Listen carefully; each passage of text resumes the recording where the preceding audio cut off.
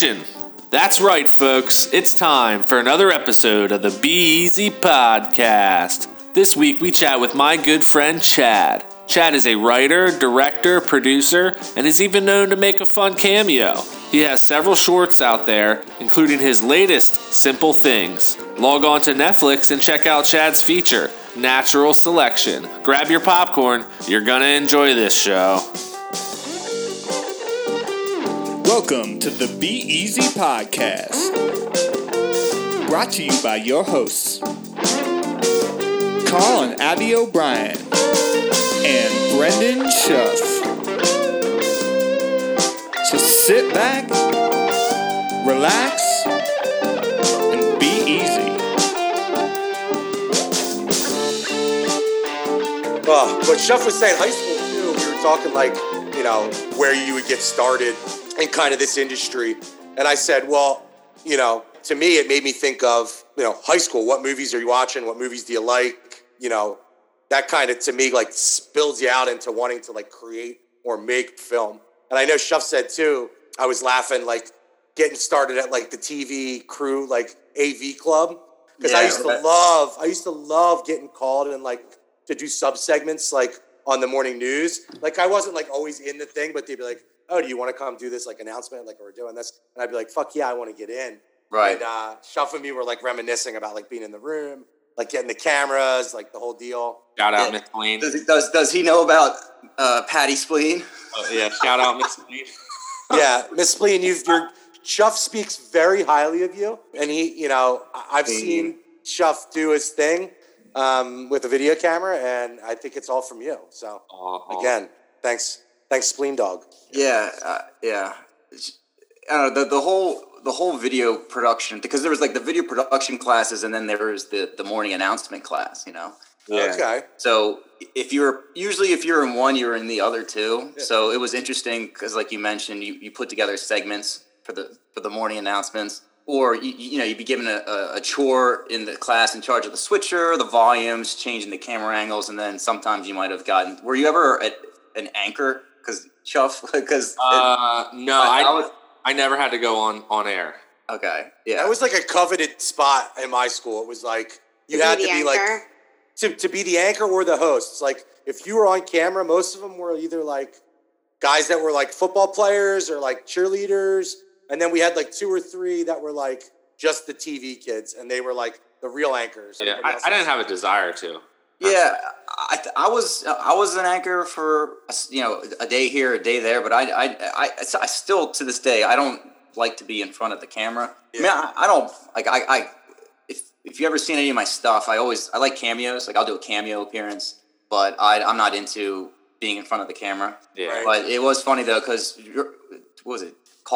Tim Kaufman, remember? Yeah, he's actually a hockey player. We're trying to get him on here soon. Yeah, so it's funny because you either would have somebody popular, like you said, a football player or whatever, right. But normally with us, it was just a couple of the people that were just, I don't want to say class clown, that's kind of a middle school term, but right. like Matt Vigilante, I don't know if you know him, but there was like a group of kids or people that were just the funny people, or at least they thought they were funny. Yeah. And I remember Tim Kaufman was an anchor, and Spleen and him were just butting heads.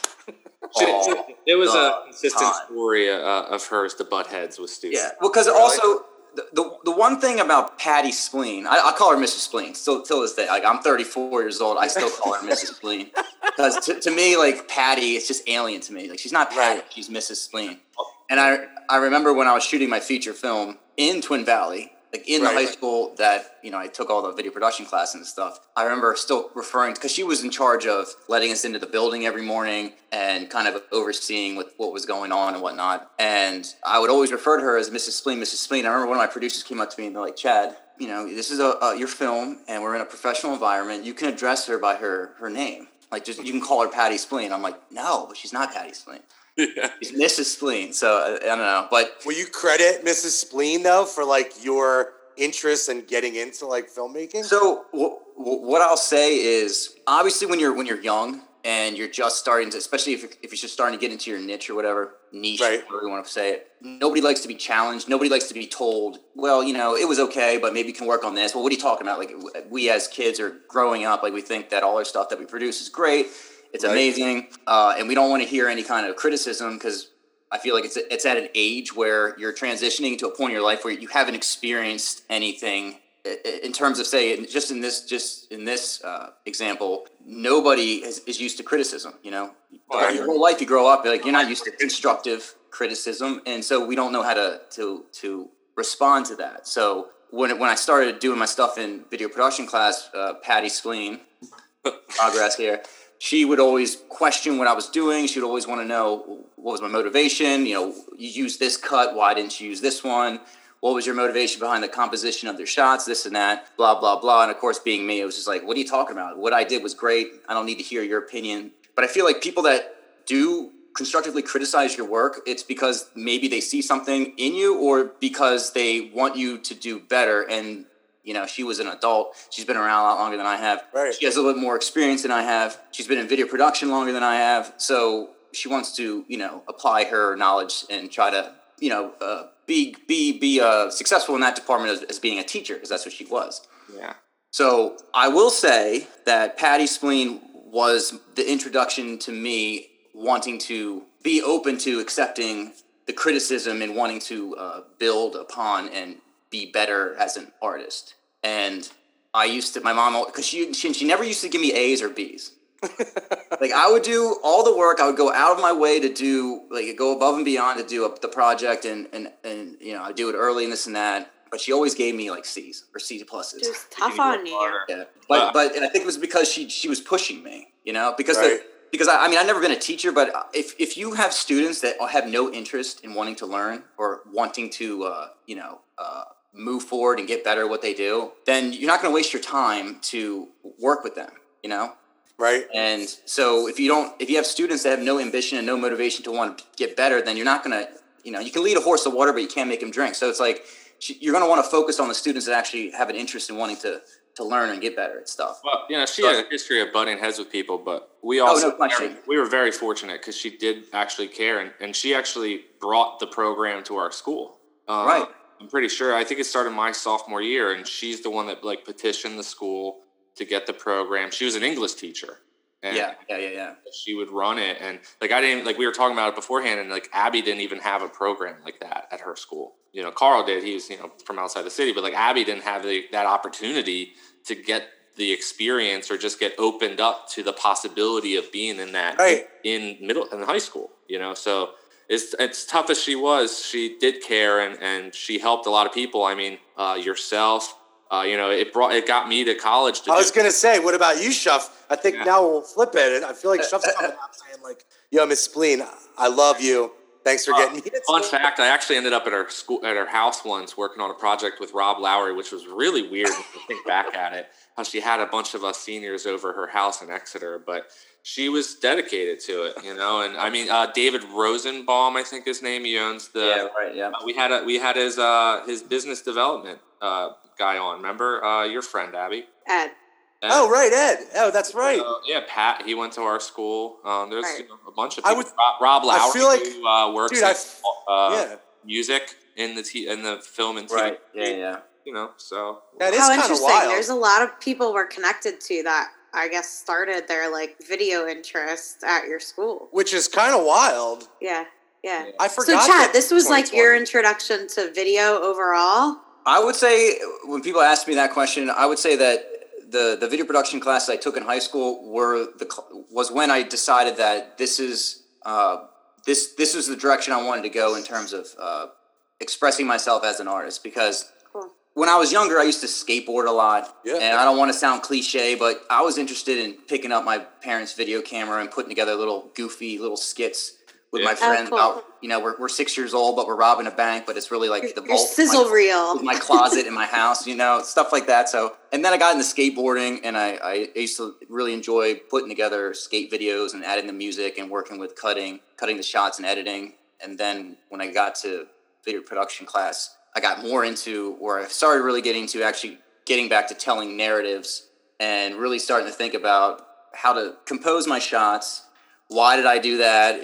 The choice of stuff within the frame of the shot. Why did I use that cut? Because a lot of times when you're getting into it, people like to film stuff, and you ask people like, oh, why did you use that shot, or why did you do that? And they'll say, well, it looked cool. Yeah. And we can talk about this later if you want to, but just real quick side note, the one takeaway I had from college, I went to the University of Arts in Philadelphia, was that there's a lot of film schools that you don't need to go to school to do film.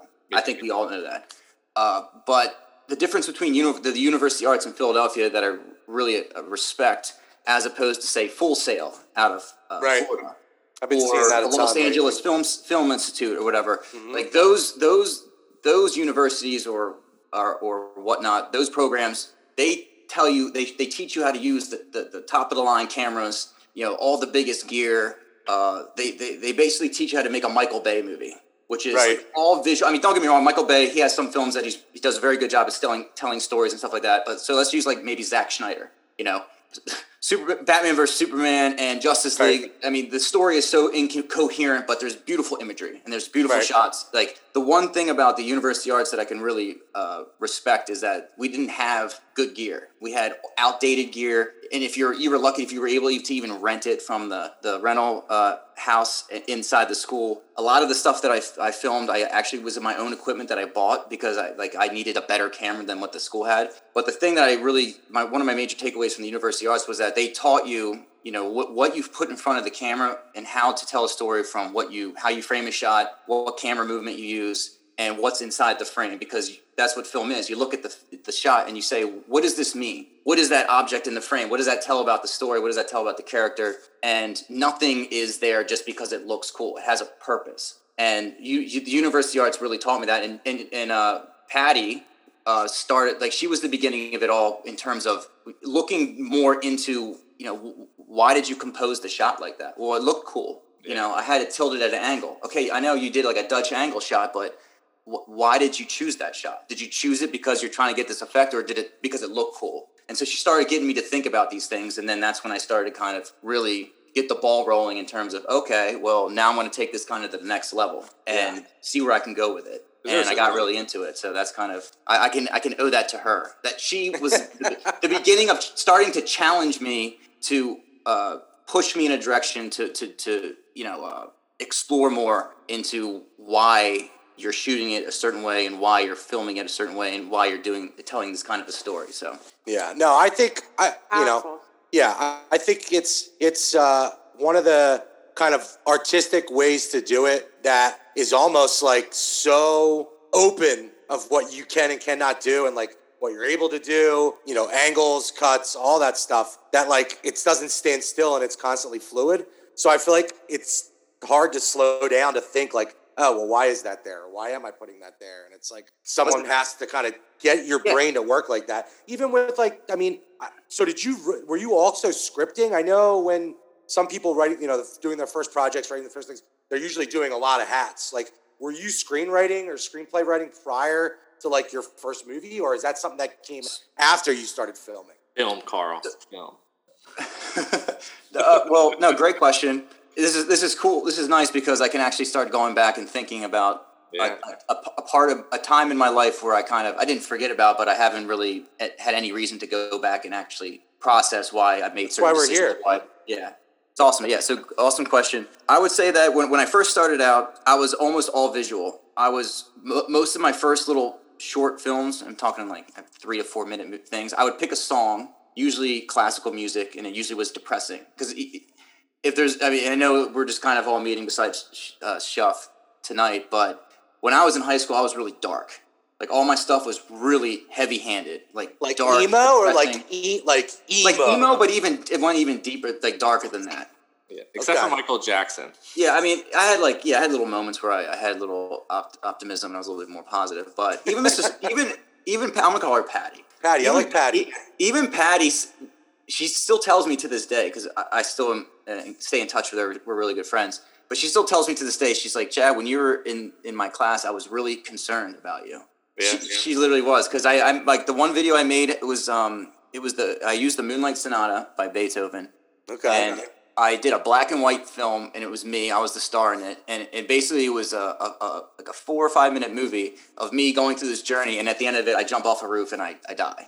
Right. If I can find it, I'll try to. It's obviously on VHS. I'll have to transfer it over. But not on your Vimeo? I'll have to upload it if I can find it. But to go back to answer your original question, I always was just interested in the beginning in visuals, how to tell a story without dialogue and just sticking to what's happening within the frame. And so I would usually just pick a musical piece, and it would, I'd figure out a story I wanted to do or whatever, and then I would usually just edit my shots to the music. So when I first started out, that's all I was really interested in, was just the visuals, directing, I guess you could say. And I never considered myself a screenwriter ever, but just to kind of summarize my journey from between high school and where I am now, I think the more and more stuff you do yourself, the more and more you attempt to do something, the more and more I feel like you like doing it, and then you start seeing things about yourself or finding things out about yourself that you never thought you could do before. Because I always used to be like, I'm not a screenwriter. I can't write. I'm not going to write anything. And then the more and more I would write stuff, the more and more I would enjoy it and do it more often. But nowadays, I love to write my own stuff as long as it's within my wheelhouse. If someone came to me and said, "Hey, write me a story about a guy who builds a spaceship and goes into outer space, and they go through a wormhole and all that kind of stuff," like that's a little bit out of my element. Or like the quarterback who or like write me a movie, a baseball movie, or a football movie about a guy. Like I don't know anything about that stuff. Yeah. So the number one rule, or the one thing that a big takeaway I had from my screenwriting teacher in college was, he said that one of the first things he ever said to the class to me was, if you're writing, write what you know. And I'm sure you've heard that phrase before. Like, write what you know. And there's nothing more accurate than that, because it's, if you're writing what you know, then it almost comes out naturally, and it almost doesn't feel like you have to try to do it. So I do enjoy writing a lot now. If I feel like I'm outside of my element in terms of if there's a specific story I want to tell, then I might reach out and find a screenwriter that might have a better handle on it. But just to circle back to the beginning of your question, I started out visual, and then the older I got and the more I tried to write and the more I wrote my own stuff, the more I enjoyed it. And I do like both of them. Right, like both processes are... Yeah, I really do. And I also love editing. Yeah, I was going to say, really? what about editing? I love editing. I've edited... That's like an art in itself. It's almost like its own thing, right? Because... I feel like Abby loves editing. Yeah, because the world of post-production is insane. I'm a graphic designer and had to, in corporate America in the last couple of years, shift a lot of my skill set to not just be web and cool stuff, but to video and to animation and to learn Adobe Premiere and After Effects. And I'm always looking at this software like, shit, people in Hollywood are using this to make insane movies and graphics and trailers. And it's absolutely fascinating, the people that have a grasp in After Effects and can make a logo spin around and bring it to life. Like that shit takes me. You don't realize how crazy it actually is. Like not being firsthand around it, and then her bringing it home and us looking at it and trying. And she's like, "No, I can't just make the fucking thing do that. It takes her. If you want it to spin, it takes her 12 hours to figure out. Reading it, not that long, but you know what I'm saying. And I'm a newbie. That's why I'm a very beginner. I can edit to get by for sure, but what people do in the industry is seriously amazing. Yeah, right. It's interesting because in a lot of areas of film editing, sound design, cinematography, you do so much work to make it look like you didn't do anything. Right. Like when you watch a movie that's really well edited, you don't notice any of the editing because it's how it needs to be. Exactly. You don't know all the work that went into making sure all the cuts were the right length and that you held on the right shot for the right amount of beats, and that you didn't have an awkward jarring cut that kind of pulls you out of it. Like, oh, what was that? Because I'm sure we all see movies where a cut happens and you're like, that was kind of bizarre. Yeah. And the same thing with cinematography. You work so hard, you spend all this time to get the shot look like there is no lighting. I mean, there is lighting in the shot, but you can't tell that it's coming from a light off camera or something. It just looks so natural. So you try so hard. And the same thing with directing and telling a story. Like when you watch a movie and you feel all the emotions from all the shots, and if the camera does this or someone says a serious line as the camera moves in to a close up shot of your eye, and you feel that in your gut, and you're like, whoa. So when that all comes across successfully as an artist watching it or an audience member watching that, then everyone did their job really well. So it's got to be crazy. Have you ever sat in on a screening to hear and see the gasps or looks or laughs or from any movies you've done?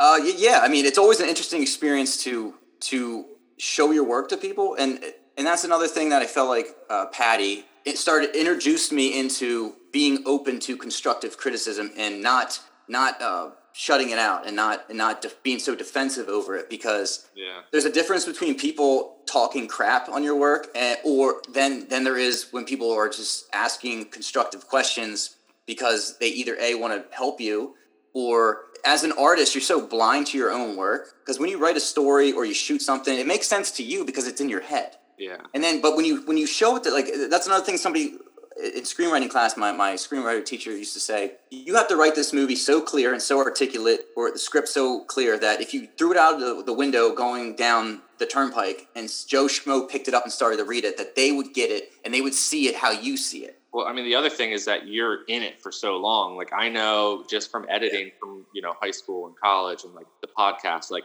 you're looking at it for so long. And exactly. Fine-tuning off every detail that, like, you're like, why don't you get this? Like, right. Yeah. How can you not understand?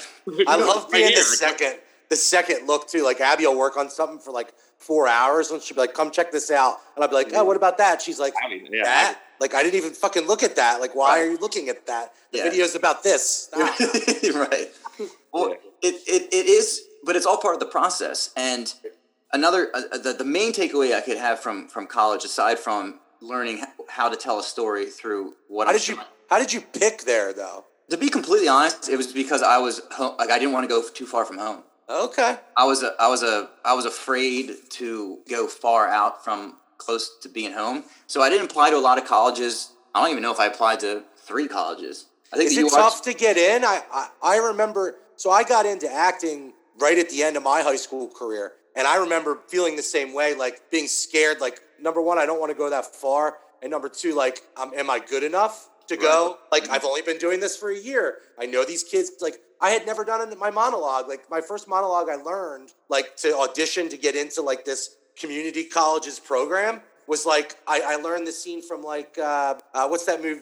I'm blanking on it. What's the movie I love, Bear, with Ben Affleck and Matt Damon? Good Will Hunting. It's one of those scenes, and that was the first monologue I ever memorized. But I remember being so scared, like, I'm never going to be good enough to go, like, audition at a school like that. So I have to, like, take it easy first. Did you have to do, like, audition reels to get in? What I remember is I just had a portfolio with a couple of my films on VHS. Right. and I had tapes? The good old days. Oh, the mini DV. Don't want to talk about that.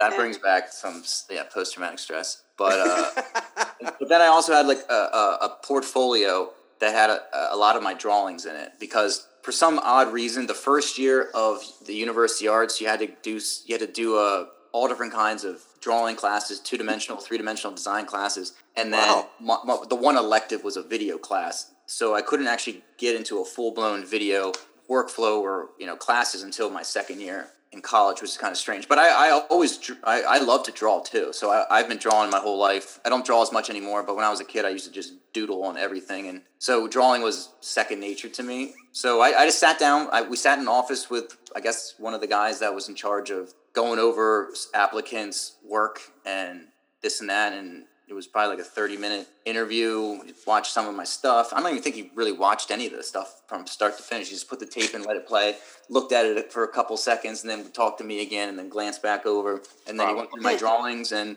kind of had a meeting like that, went home, and I got a letter in the mail. I don't know how long after that, but that was kind of it. But I knew a couple people that went. Abby, is the process similar for you?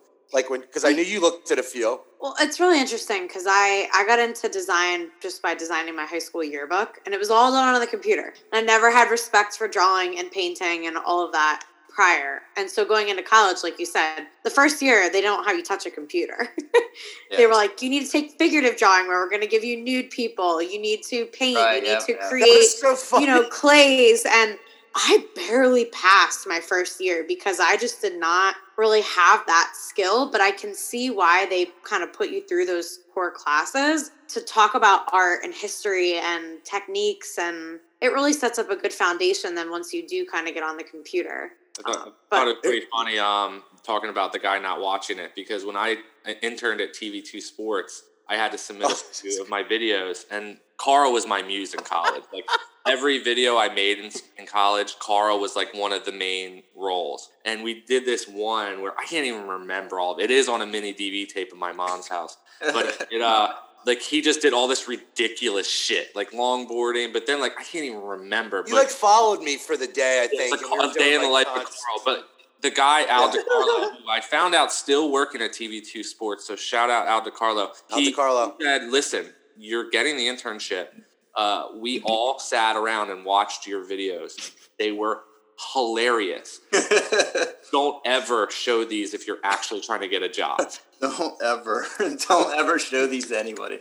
Never show these again. You have to get those on the cloud for us. Yeah, I do need to try to get that. It's funny. Maybe that's what we need to do is find all our old videos and have them transferred over to remastered. Yeah, I love Patty that. Probably has a DVD or wouldn't make any do sense a movie watching night. Patty probably has a mini DVD player, I'm sure, converted. Somewhere, maybe. Yeah. Chad, I also wanted to chat about casting. Like, how fun is casting sometimes? Oh my gosh, the craziest people walk through the door and you're like, what just happened? Oh my God. When I was casting my feature film, it was bizarre. I mean, it can be difficult too because when you write your own stuff or if it's your movie, you always have an image of something in your head. And that's the way it is in Hollywood too. You're already kind of checked off the list sometimes when you walk in because it might not be that you're not any good or you could be great, but you just don't have the look. And so that was a struggle that I had too with the casting was you have a specific image of these people, but sometimes you can be surprised and you find somebody that actually you never even expected could play the role. But you're right. I had some people come in, read some of the lines, and it got kind of freaky. I remember this one guy came in, and he was so into it, which I applaud him. But it was scary. Yeah. Because my feature film, there's a character who's the antagonist, and he's kind of like a psychopath. Ish. Right, and this guy came in, and he was really good, but I'm not sure if you ever experienced or crossed paths with somebody in your life that you don't know what it is, but your stomach turns it's just like a bad feeling. Yeah. And you don't know what it is, you can't put your finger on it, but it's just bad energy, and you just want to get away from that person. This one guy came in, he great actor, did a phenomenal job, but there was just something dark about him, and the whole room felt it. And everyone was just... And he was scary. like I said, he was really good. He read the lines perfectly. He was great, but Joaquin Phoenix does that for me in some of his stuff. He was evil. I don't know what it was, but he got up, he read his last line, and walked out the door and never came back. Wow. He read the line and then he like molded it. Like his exit was, he incorporated his literal exit from the room as part of the scene he was reading. Right. And he left and walked out the door, and we all thought he was going to come back and be like, "Hey, thanks for coming. Thanks for inviting me in." This and that. Like it was like scene. I'm back. He slipped on the ground, read his last line, and made his way out the door. Closed the door, and that was it. He was gone. That's wow. And we all looked. I remember I looked at my producers, and they had this. Their eyes were all like same as me. And my one producer looked at me and goes, "Absolutely not." But like I said, not because he was bad, because he was just like, it was scary. I was scared. I was like, holy shit, this guy really is a psychopath.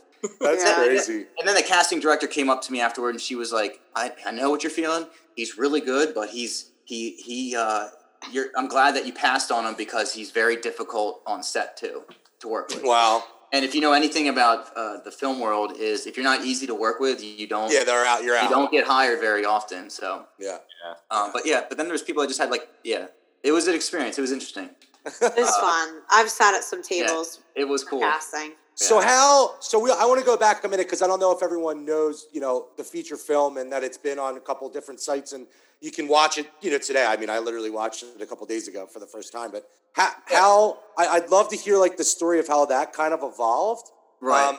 And where is it something you've been working on for a really long time? I'm just in meeting you and talking to you already. I'm seeing undertones. I'm seeing things of you in there. And I don't say it in a mean way, but there's already things that you said. I'm like, well, I could see him doing that, or I could see him making that choice or doing that. And again, I probably overthink it a little more than the average. No, you're absolutely right. I mean, people watch the film and they go, I know you wrote that movie. Well, if you know Chad and if you know me, you can watch the film and be like, oh, I can see where a lot of this is coming from. But yeah, I mean, we shot it in 2014, so it was a while ago. I was young. I was trying to think, where were we in 2014? Yeah. 7 years ago now. 7 years ago. Okay. Oh, crap, yeah. Conchi. Christ. So, it was my first big project.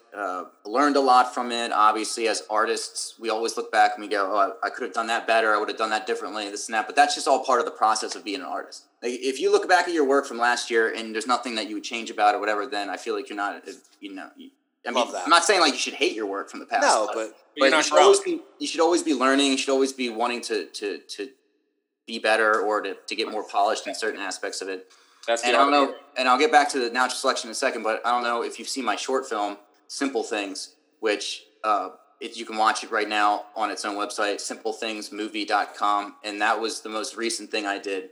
And really? It's a 16-minute short. And the motivation behind that, we can talk about it later if you want to, but the motivation behind that was that I wanted to make something up to date to show people what I'm, that I've got better as a filmmaker, as a storyteller, something to show people that this is my current work, because I am very proud of natural selection and stuff, but I don't want to be, you don't want to be not judged, but you don't want to be, I don't want people to look at me and say, oh, like natural selection, that's the movie that I'm gonna make my judgment or whatever about how I feel about you as a filmmaker or whatever. So that's why I was motivated to make Simple Things, because I felt like broaden your portfolio. Yeah, I wanted an updated credential on my resume, and I wanted to show people that I've advanced in my craft. And it's difficult in film because it takes a lot of money. It can take a lot of money to make a movie. It's a collaborative art, so you kind of have to rely on a lot of people. It's not like I'm a painter or a sculptor.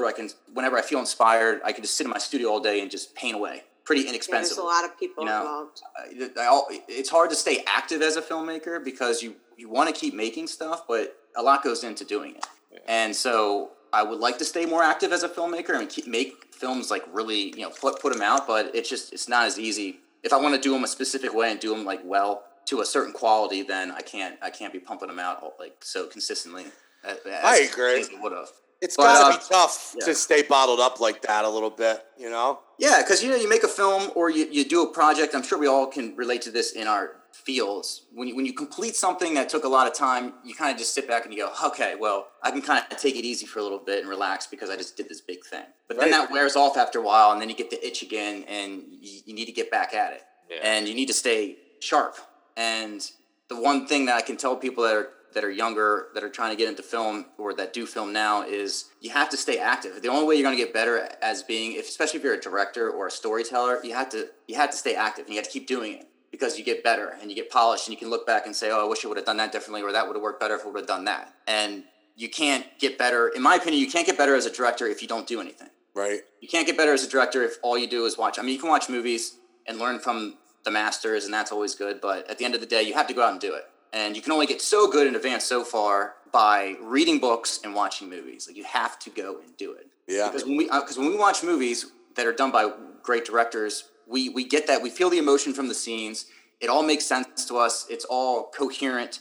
The stories fall together, and we can follow the stories. This and that. Like, it's done so well that we understand the film. But then if someone gives you the money and says, you're the director, you have to tell this story, it's really hard to do that. Because you got to choose you got to get the right shots to get the emotion. What lens are you using? What's the musical choice if you choose any music? It's hard to really tell a story. Like natural selection, like how long was that? I was going to say, how did you get that shot? Like, how did it come about? Because it's well done. I mean, from a production value, I mean, production-wise, we did it. I was amazed. I mean, the amount of stuff that we shot in the amount of time that we had was pretty crazy, because you're supposed to normally shoot 5 pages of a script a day. That's comfortable. We were shooting like 9 to 10 pages. It was ridiculous. Oh wow! And the set like I said, hindsight's 20/20, and you live and you learn. But I actually cut out so much footage from that movie that, looking back at it, it was like we could have cut off 4 days or 5 days from the shoot. Wow! I cut all that stuff out. Yeah, could have saved so much time, so much money. But it's a learning process, and that's the thing too, is sometimes you don't know that you might not need it. especially when it comes to editing. You shoot stuff. It's always good to shoot stuff. Yeah. More stuff than you might need, but sometimes you get to the editing room and you look at the cut and you go, you know what? We don't need this shot, or we don't need this scene. It works without it. And like Shuff briefly mentioned before, when you're so immersed in something for so long, it's hard to see it from the outside without being biased or being attached to it.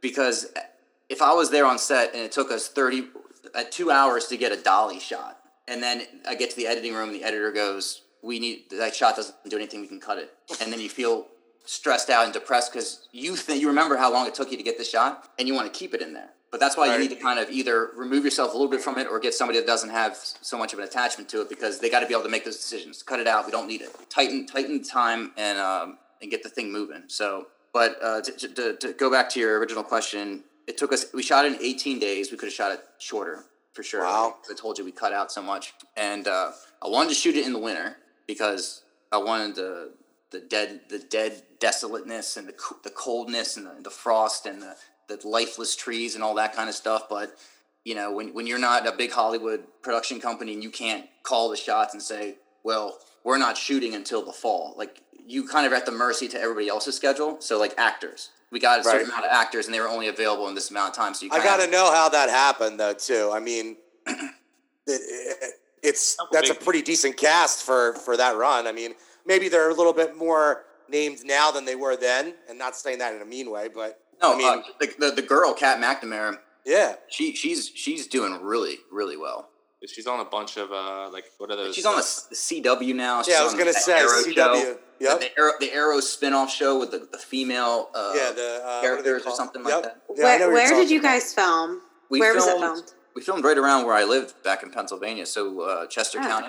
Oh, it was done here. Got it. It feels so much like Pennsylvania. Like the whole time I was watching it, I'm like, that's PA. And then I was saying to Shuff earlier, I was like, the Utz chips, the Turkey Hill iced tea. I was like, we're in Pennsylvania. Yeah. So was a lot of the talent local then, or did you bring in casting from New York and East Coast? The lead cast was from LA, and then supporting roles or smaller roles, day players, they mostly came from New York. I think a couple came from Philly. Anybody from your school or no?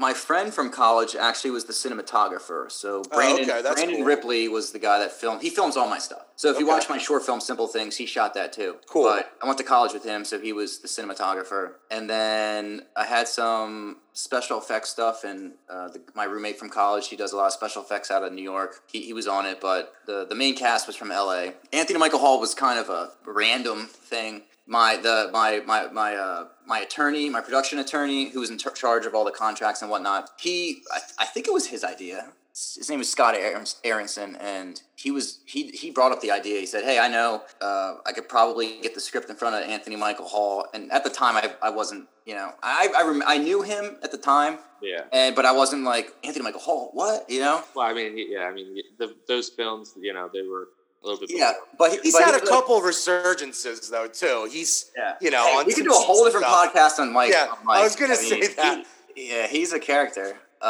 We're really good friends, but that's. But wild to have him in your first feature, right? I mean, So you think of, like when somebody looks him up on IMDb, like your fucking, your movies next to like Sweet 16, like all or Pretty in Pink, like all the classic movies, Yeah, so it was really random. My production attorney, he just sent him the script randomly, I think, and then it was weird because within a day, Scott, my attorney, calls me up and he goes, "Hey, Mike wants to talk to you." And I was like, "What?"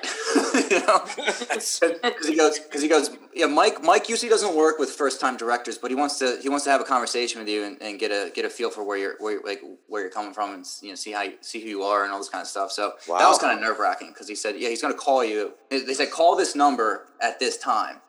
So that was kind of stressful, but that conversation went really well, and he jumped on it immediately after that. Wow! And then Mason Dye, who's the main character who plays Tyler in the film, he sent in a video audition from LA early on in the process with my casting director, and we watched it. I really liked it. And then we had a couple days of casting in New York. And then after midway through the second day of casting, nobody was really knocking my socks off. Right. So I just looked over. I told Caroline Sinclair was the casting director. I said, just make that guy an offer, Mason.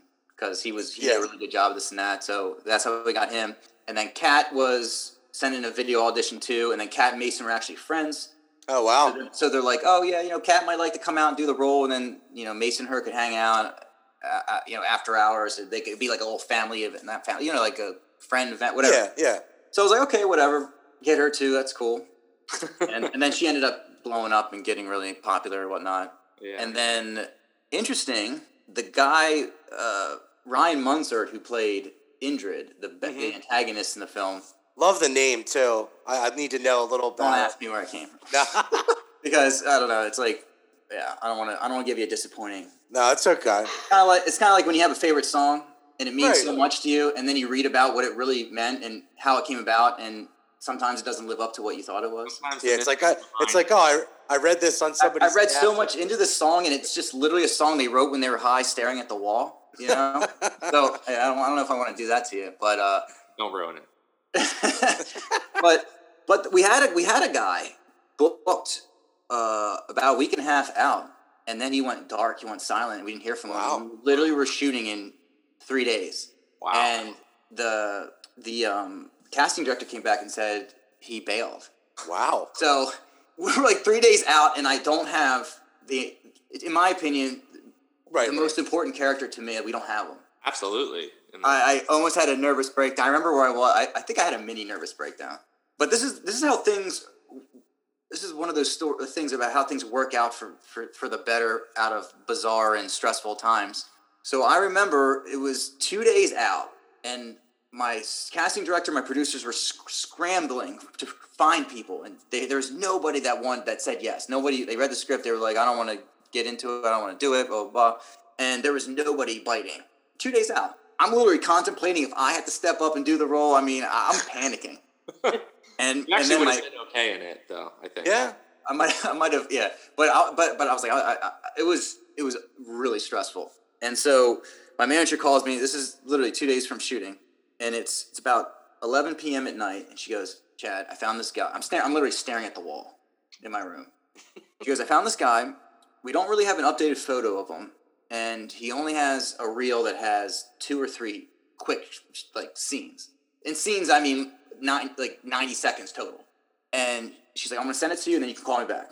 So I looked at it. Literally had this headshot, couple scenes that, like I said, it was about a minute and a half long. And I call her back, and she goes, Chad, what do you think? And I said, I don't know. I mean, we don't really have anything to go off of. And she goes, Chad, I'm going to be honest with you. You don't really have a choice. So I was like, either you jump on this guy, or you do the role or something like that. Right. So I told her, I said, give me 15 minutes. And I stared at the wall for 15 minutes, called her back, and I said, okay, do it. Call him, give him an offer or whatever. He killed it. Oh my God. Didn't see him until literally the first day that we had to do a scene. I remember we were wrapping up a scene somewhere in the school, and my producer comes up to me. She goes, okay, Ryan just got here, and he wants to, obviously we have a lunch break, so why don't you go sit down with him or whatever. And I remember just walking down the hall being like, I don't even know what I'm gonna, because a lot of times you see headshots of people and they're 2 years old, and then you see a person, they're like 50 pounds heavier, or you know what I'm saying? So you really don't know. Yeah, hair, they shave, whatever. Yeah. Their headshots are totally photoshopped. Yeah. So how much of it did he look like? How much did he look like his headshot? Well, his headshot was very clean. Okay. Like he was pretty boy, short hair, clean shaven. And then I remember it clear as day. I remember walking down the hall, my head down on the ground, just stressing out. Here we go. This is the moment. And I look up, and he's standing in the hallway looking at me, and I'm like, that's him. That's the guy. That's because it's guy. I don't his hair think was I long, could. And he was kind of scruffed up, and I'm like, that's like, son of a bitch. That's him. I don't think I could think of it as anybody else now. Yeah. Right. I mean, like he's the dude. Anybody that watches the film, people can criticize this, they can criticize that, whatever. Almost the most unanimous feedback or comment I get from it was that Ryan Munzert was unbelievable. Yeah. Really good.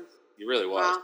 And I remember he was a little rough around the edges because he hasn't done a lot. He didn't do a lot of work. He hasn't been in a lot of stuff. But it was just so interesting because a lot of the real I don't want to say he was very professional, but I would say veteran actors. They show up. They know exactly They read every line verbatim. They don't mess up anything. They're like the script supervisor's best friend because they do everything the same time, the same way, like every shot, every take, they do the same thing. Ryan was like the opposite. Every shot, he used a different hand to touch something. You know, he would brush his hair. The continuity of his hair wouldn't be right. He would always ad-lib stuff and not say the lines a certain way.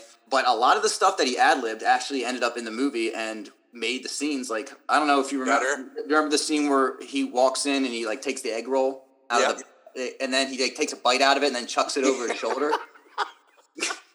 Like, I remember thinking that was weird, but then like the comments he makes afterwards were like, you know, how long have you lived here? There's nothing on the walls. Yeah. But I feel like the funny thing is, I feel like that was my process always as an actor. I never could stick to the script, and I always would change my movements like every time, which hurts you sometimes when you're an actor because people do want it the other way. I welcome that from actors. You know, if you feel like you want to say something or something feels natural and you want to switch the line or you want to do something, like take that chance. That's cool. And Ryan did a lot of that, and a lot of it ended up in the movie, and it was great. But that's wild. 2 days before, and you're like vibing and trusting. Like, talk about kismet. Like, that was supposed to happen. His first scene was with Anthony Michael Hall, dude, and he's so he was sweating bullets. Yeah, gosh. That's got to be like absolutely nuts. And if I mean, I feel like, knowing all the movies he'd be in, like, I would just keep seeing him and thinking weird science and just being like, this dude, I'm looking at you right now. Yeah. Like, and it would be so odd. And I'll tell you what, Anthony Michael Hall, he was really good for that role as well. Yeah. I mean, and Mike is super easygoing. You know, the one thing I really liked about him was that he was happy to be there. He was really inviting, he wasn't standoffish. He wasn't very like, well, I'm the actor and you're the young director. I know what I'm doing. I've been around. Anthony Michael Hall. Yeah, I worked with John Hughes. You know, nothing like that at all. Very, very easy to get along with.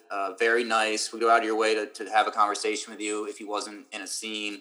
You know, he wouldn't go back to his little separate area and hang out until he was ready to be on camera. He would actually hang out with you and like talk and stuff like that. So, but that was an interesting experience. And the last thing I'll say about Ryan was that he once he got warmed up, it was really, really weird, and you could visually see it too, because he had to like get warmed up before he really dropped into the zone. Yeah. And that happened multiple times on set, and especially the one scene with him and Michael Hall where they're sitting in the office and they're like opposite of each other, and he's kind of like real relaxed and he's talking very softly, and the first take he did, he was like screaming, like being very combative, like leaning over, pointing and stuff. And I said, hey, I want you to be I want you to control this conversation without lifting without using any physical aggression. Like, I want you, if you were tied to this seat and you physically couldn't move,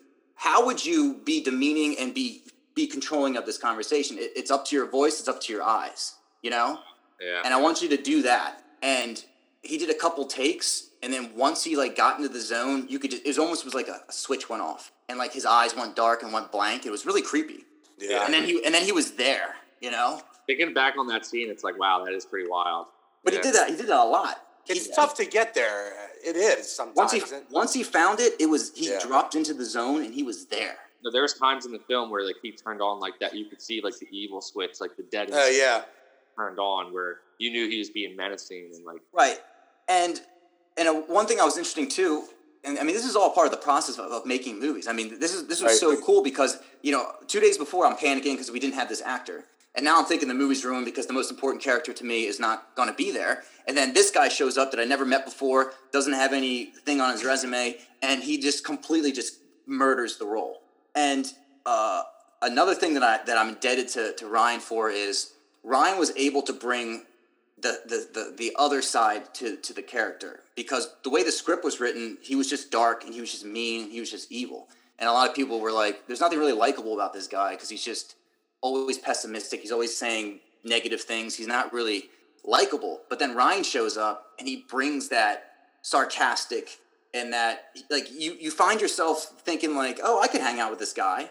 Right. And then he flip-flops and you go, whoa, I wouldn't want anything to do with this guy. And well, was it a choice consciously to have him have like a friend group? Say that again. So like I felt like in the beginning, right? He's got the friend group, like it's his boys, and like he's got a crew. To me, someone like that normally wouldn't have a crew. So like in my head, like now that you say that, like that made me like him more. I'm like, that could be anybody's, like, oh, this is my buddy Jim, like he's in our group, Yeah. Because like most of the time a character that's going to go rogue like that, like wouldn't have a whole like crew that he runs with. But I feel like that humanized him a lot in the beginning for me, at least. Yeah, and Ryan just brought that that he wasn't a two-dimensional character, that he was in the script, and Ryan got crazy with it. He got out of control, and he kind of lost himself in a good way. Yeah, because he would say he would go back to his hotel room after shooting on days, and he was that guy, Right. You put the way he changed his voice, like he would talk like that all the time and stuff. He got really into it, so it was cool. Did you put them up at the Holiday Inn? Yep. They all are the Holiday Inn. Yeah. Where we shot, there was one restaurant, one hotel. Oh yeah, especially the red carpet in. There's a cow farm, right? Yeah. A few of those. 2 miles down the road, there's Amish country, horse and buggies. It's pretty wild. It's pretty wild though, because like he ended up being the main actor in Simple Things, right? Yeah. So I reused him as the lead in Simple Things. So at what point did you have that conversation with him where you're like, dude, the film was dead, you saved it? He knows this now. Yeah. But in the beginning, because he did ask me that question the night I talked to him on the phone, because I called him the day before shooting. Right. And he asked me that question, like, oh, hey, how did you get a hold of me? What made you reach out? This and that. And of course you can't say, well, we had nobody else and you were our last resort. Like, you can't tell that to somebody. So I danced around the bush a little bit and spiced it up, but and then eventually he found out the truth of how he got it. But you can't be upset about it, because it's like it was his chance. You showed up out of nowhere last second, but you were literally probably the greatest thing about this movie. I mean, he could say that the rest of his life. Right. So there's not. Yeah. Had he done any acting prior, like big time? No. He had a couple small. I wouldn't even say supporting roles, but a couple random character roles in some independent movies. Okay.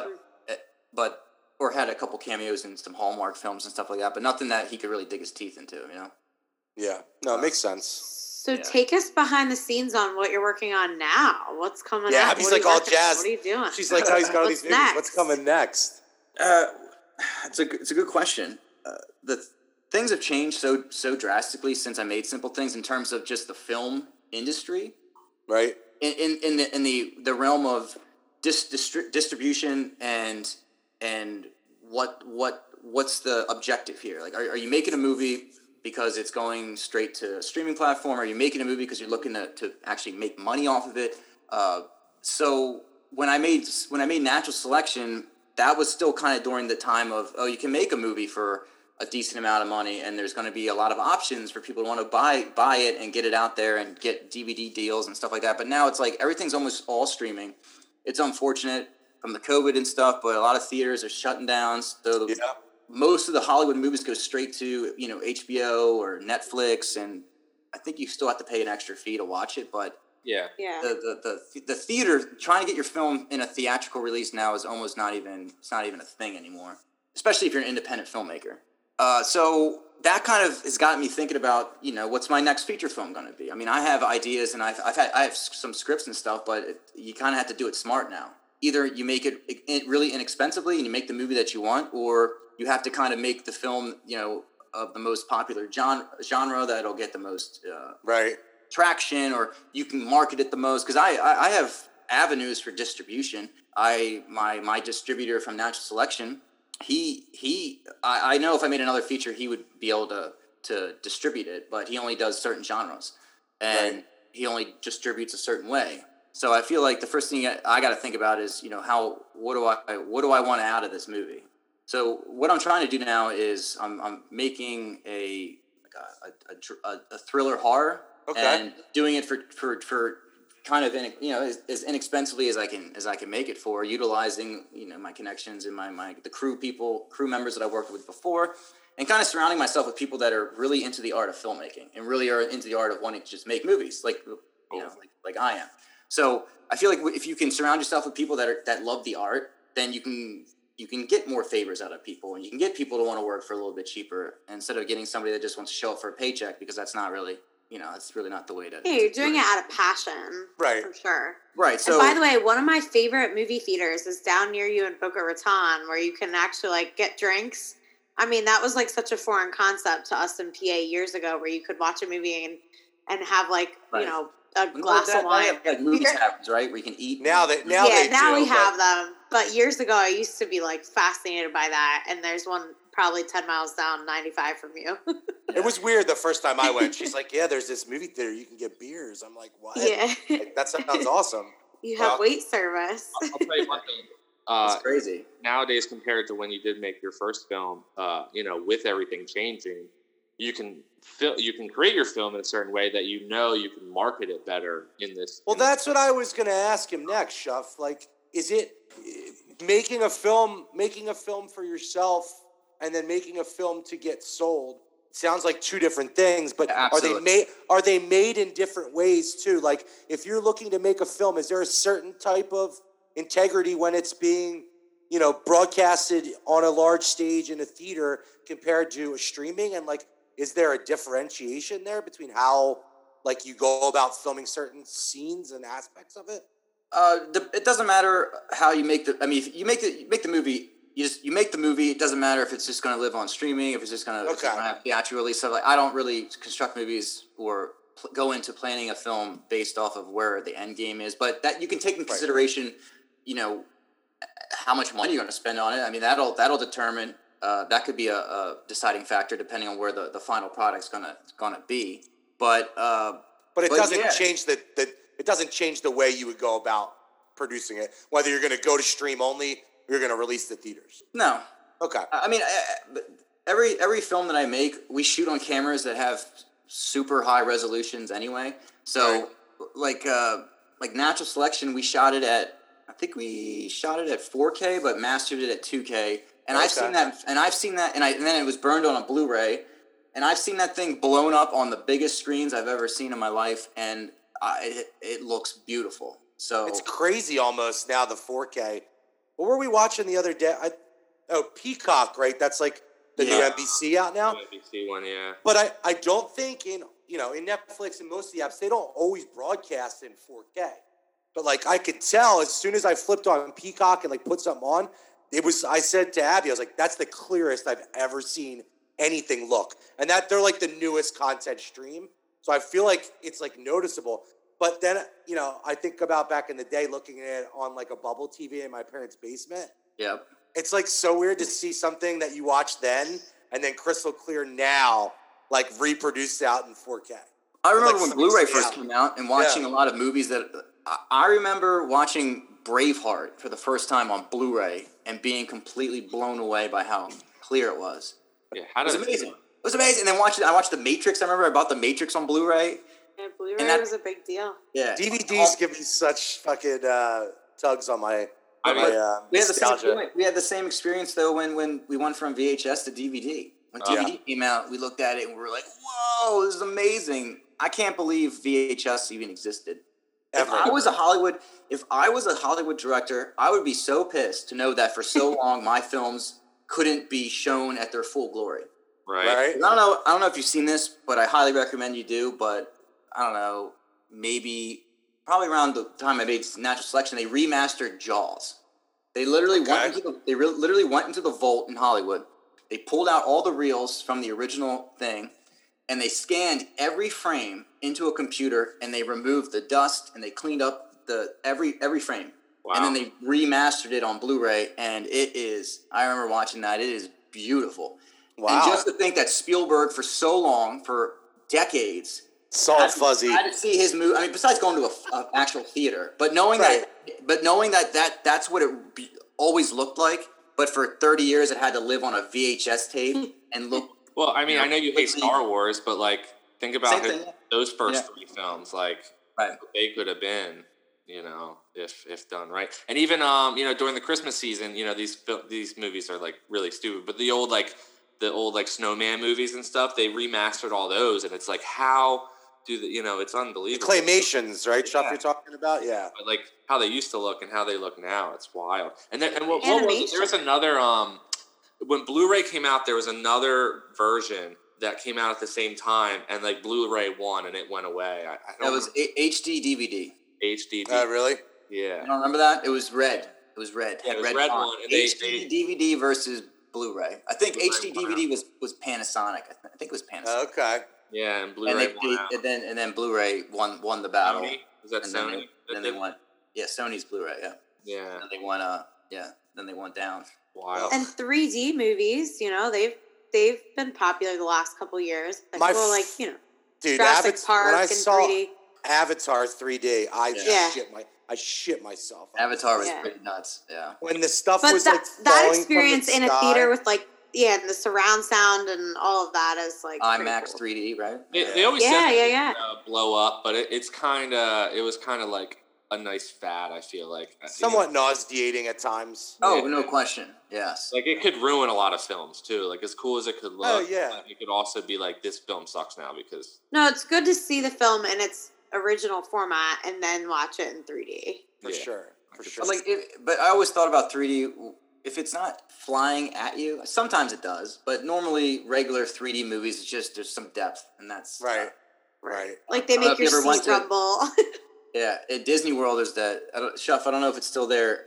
Terminator T2 3D. I didn't see it. Yeah, I didn't see it when I was Now that stuff's flying in your face with that, where you're literally jumping out of your seat. So that's the kind of 3D I would be into. But I like how they have it at home now. Yeah, so it's probably not even as cool. Probably if it wasn't super cool in theaters, it's definitely not that cool. At your house, like, please wear these 3D glasses. I remember they were talking about how like X Games was going to do it, and like they were going to bring it into like sports and stuff, and it was always like, no, it's not. Yeah, it was so expensive too. So expensive. Oh my god, yeah.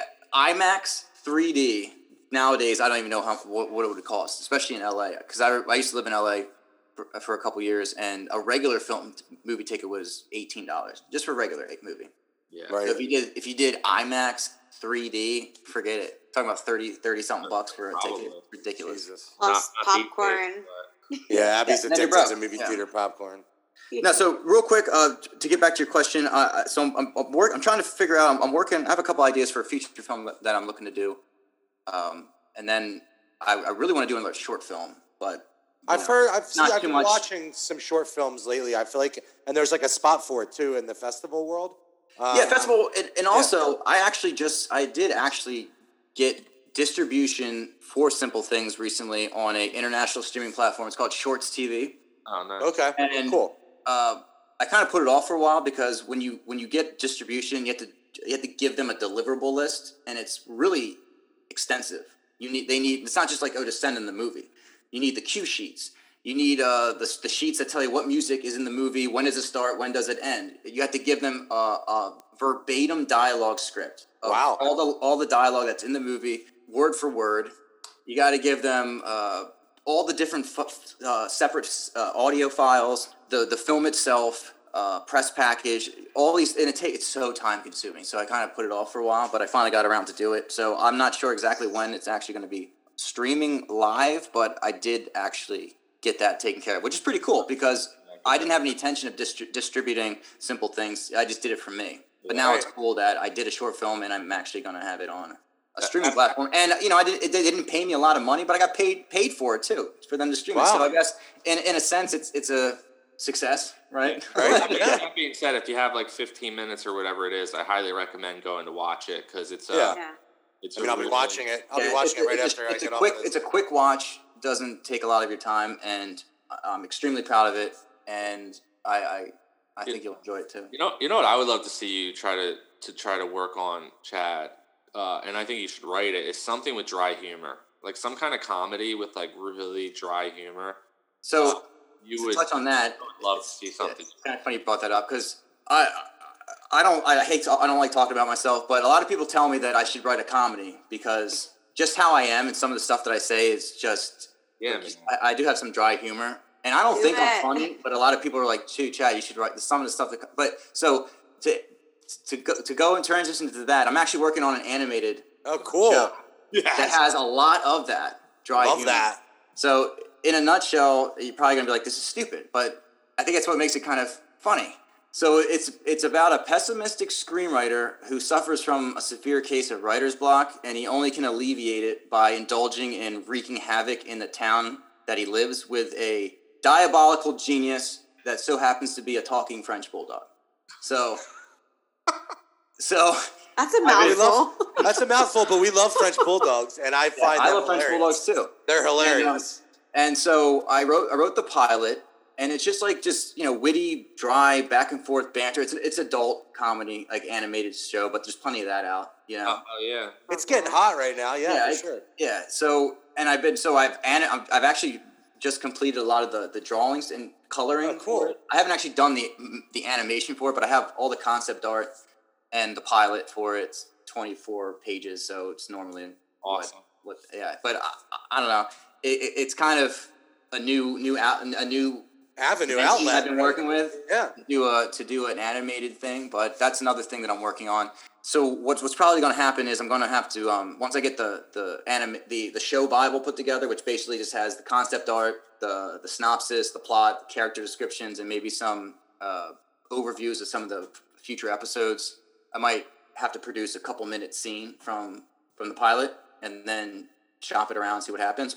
But there's so many avenues that we can use for free, like YouTube and other things online, to maybe get some traction going and maybe just start putting it on there, make a YouTube channel for it. So that's another thing when you go into making a film or a project is you kind of have to figure out where's it going to live.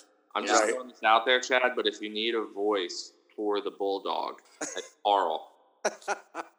I don't think I sound like a bulldog. Actually, now that I'm looking at myself and hearing myself, I feel like I could be a bulldog. But I think you should do it. I would just put that in the back of your brain if you ever. That's fun. You ever but Chad, I appreciate you coming on the pod, dude. I think I could talk to you for like another 5 or 6 hours. Yeah, I think you should come back maybe sometime. I would love to hear more, and maybe after like the next project, come back. Yeah, no problem. I really appreciate you asking me to come on. It's really cool because I know Shuff's been doing this for a little while, and I've always been nagging him, telling him when I'm going to get on the podcast. So, you need to be on it, but you know. But no, I'm happy you're on now in season 2 because we're like you said, we're getting better and better like every episode.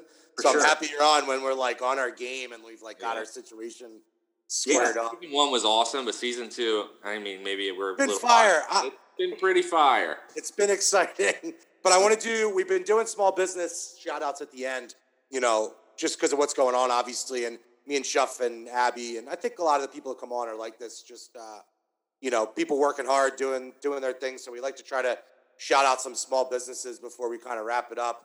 I'm going to use Boathouse as mine this week. It's my favorite bar in town. Yeah.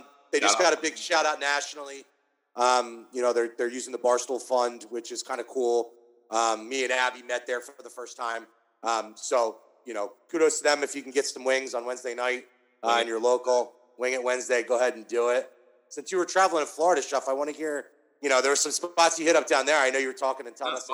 You know, I was thinking Florida, maybe St. Augustine, but I do want to shout out another local Conchi spot, Deli on 4th. They just opened up the Shack in the Back. Smoothies. So I don't even know what it really is. I think it's like smoothies and maybe, is that it? Yeah, fruit bowls, coffee. Abby, tell them exactly what it is. You've been waiting for Shack in the Back to open for like. No, it's exactly that. It's smoothies and fruit bowls and coffee. Sounds great. Yeah, no. And is it the owner's? Is it the daughter from the Italian restaurant? Right? No, I don't know her name. She took it over a few years ago. Okay. From Lenny. Yeah, R.I.P. Lenny. Not Lenny. Is it Lenny? Yeah, I think you're right. I think it is Lenny. Yeah. Yeah, it was Lenny's Deli on 4th. Sorry. Donnie Mac, you're right. Yeah, R.I.P. Donnie Mac. But she took. Now I almost want to give Chad's a sandbar, but I feel like I got to hear what. Oh yeah, Chad. What is it? Is there any takeouts or anywhere down in Florida you guys are? So the first thing I would say, there's a place called it's called Bagels with Deli. Okay. Ooh, I love Bagels with Deli. It's this small business. I mean, you can get anything there. The food is great. I always go and get the bacon, egg, and cheese on Asiago bagel, but it's always packed. They always have great food, and it's a small little joint and they're only open till 3:30 every day, but it's fantastic. I'm obsessed. I've been going all the time. I feel like that gives me a reason to shout out the bagel, Abby. Yeah, the bagel. What town is that in Florida where the bagel is? Pompano. Abby's grandma, R.I.P. We love her, Mammy. She used to live in Florida in Pompano, and there's this place around there, and it's called The Bagel. And it's basically like the most Jewish sit-down diner. Right. Abby's Jewish. The most Jewish sit-down diner you could ever go to in your life. And it's like, Abby literally can walk up and say, like, oh, my grandma, like, blah, blah, oh, this. And, like, everybody will remember the people that go there. No, but the average age in that place is like 85 when we're there. Wow. But where is that located? So that's right in Delray Beach. Okay. So, I mean, I can... Right on the strip? Oh, give me 1 second real quick. I love the Steelers bar in Delray. Steelers bar. Oh, God. Yeah, I'm not in the Steelers bar. I was going to say, Chad definitely does not know where that's at. No, he does, because it's like right on the main strip. It's pretty blatant, yeah, if you walk downtown. It's pretty rowdy. Definitely not my thing. I still think Chad probably just went right over his head. What, the Steelers? You said what, Steelers bar or something? Yeah. Yeah. It's like right on that main strip. Yeah, so the Bagels with Deli, it's right on Federal Highway, Delray Beach. So 1732 South Federal Highway. It's amazing. Check it out if you're ever in Delray. There you go. Nice. Carl, the oyster place is Rack's Fish House. There you go, Rax. In Delray. Rax, I hope you're doing well, and I wish I was eating your oysters. Good stuff, though, Chad. Yeah.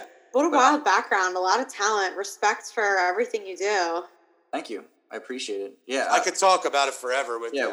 I'll be more than happy to continue this conversation. Do you dabble in any like corporate work, like TV commercials or anything? Yeah, a couple clients that I have down here, I do those kinds of things. I produce a lot of video content for not so much going on right now because there's no cruising, but I work for a cruise company that they publish Porthole Cruise Magazine, which is the #1 cruise magazine in the country. So before COVID hit and whatnot, I've been doing a lot of stuff for them. But things are really taking off, right? Wasn't that really? Things are great. Things are rocking and rolling, and then COVID hit and everything came to a halt. But then that's kind of how the cruise world's like its own whole other thing. So my best buddy just got married, and his in-laws, they're like way into the cruises. Like it's like their jam. Like they always go on cruises. It's a way of life almost, It's people What's the thing they do? They hide like eggs or something, Bear? There was like I've never been on. Remember this? So they have like this game where like people that go on the same cruises in the boats, they'll hide like these little keepsakes on the cruise boat. And you go find them? Right, and then you got to go find it and like take a picture with it. And it's like, oh man, they found the purple egg. Who's gonna find it next year? Is it gonna be the Johnsons or like it's like? And my buddy was like, it was actually kind of funny. He's like, I really wanted to find the egg and tell like Mrs. Whatever to like go fuck herself, because I got the egg. I'm the champion. Cruise trip. He didn't find the egg. I think he did, didn't he? I think he took a picture. Did he? Oh my God, yeah. But yeah, dude, it's awesome. The movie was good. I watched my short film. I know. I want to watch that now, and I enjoyed watching the other. I don't want to be. I mean, like I said, I'm very proud of Natural Selection, but I don't want to be judged by that anymore. Like it was watch more Simple Things. Yeah. I feel like you'll be able to. I hope you'll be able to see some improvement in progression. It's really wild. Like the. I don't want to ruin it. So just go watch. Don't let me watch knowing you and then going to watch it. I think. Oh yeah. That's what it was like for me. So I went and saw, your opening day in Reading. Yeah. So there you go. So Shups, I really appreciate the support. Absolutely. I mean, I know there's plenty of people that I've known longer than Shuff that never showed up to any of mine. Yeah. Wow. Josh and I showed up. I mean, Josh. I really appreciate that. It means a lot to me. Talk about bullied. When you were younger, I think Josh was a bigger bully to you than Josh was. Okay, so real quick story. So since you've seen Natural Selection, you'll understand. So there's a scene in the movie which we were supposed to shoot a certain way, but it was raining and we couldn't do it, so we had to shoot inside. There's a scene in the movie where where Mason and Ryan are walking into school, and it's the night after the party where Ryan throws the guy over the side of the railing. Yep. And they walk into school, and the Matt character comes around the corner and he grabs him and he throws him in the roll and he punches him in the gut and he throws him on the ground and puts him in a chokehold, and then he looks up and he sees his sister just staring at him and she just like brushes him off, whatever. That literally was inspired by an actual thing that happened to me. Because do you know Josh Peterson or no? I don't think they do. Okay, so there's this guy named Josh Peterson that same grade as Shuff and my brother and whatnot. You want to talk about like a best friend for sure, a bully. I mean, this guy used to get in fights all the time. He used to talk shit. We used to fight all the time. Josh and I would fight all the time. Yeah. Just love to stir shit up everywhere, parties, in school, whatever. And anyway, he and I, when we first met, I mean, we did not get along. It could have been the first or second time I ever met him. Was this the movie? Anyway, I was a hothead. I talked a lot of shit in high school, so a lot of times I got pushed around and roughed up. I definitely deserved it. But we were at a movie theater one time, at the downtown movie theater with Regal Cinemas, and for some reason, this is when my brother and I were button heads. We weren't getting along, and I'm in the back seat of my brother's car, and we're all like huddled in the back of the parking lot, and I forget what I was pissed off about. Like I don't know. Anyway, tensions were high, and Peterson was like talking shit like outside the car, and I said something smart to him, like, "Why don't you shut up?" Because I think I was talking to Blake, and Peterson was like, "Whatever." And this guy grabs me by my feet. He rips me out of the car. He throws me on the ground, and he like puts me in this chokehold. I thought my head was gonna like pop off. I'll never forget. And I remember looking up, and Blake's just standing there, and he's like just smirking at me. Like, I fucking told you not to talk back to people, you asshole. I mean, you want to talk about like I was right around the corner, like the ultimate betrayal, like that feeling. I mean, it was bad. Yeah, so that was inspired. So that was an inspiration. We ended up over your cousin's house drinking after that. Yeah, but now Peterson. I mean, after that, like Peterson and I were good friends. But yeah, I mean, he messed with you for quite some, and then you guys, yeah, for sure. But he was the same kind of way. I mean, he did mess with some people because it was fun, but then he messed with other people because he like cared about them and wanted to like toughen them up. Yeah, everybody grew up, and now we're all mature and we're all buddies. Shout out. Yeah. All right, cool. Well, once again, thank you for having me on. Love to come back. Yeah, it was awesome, dude. We'll keep in touch. We made it to the end of another episode of the Be Easy Podcast. We hope you enjoyed this session as much as we did. And if you did, please make sure to share it with your friends so we can get the Be Easy message out to the world. If you're on Instagram or Facebook, check us out there. And as always, please leave us a review. If you're interested in joining the show, shoot us a DM or email us at beeasypod@gmail.com. Until we meet again, let the good vibes flow and be easy.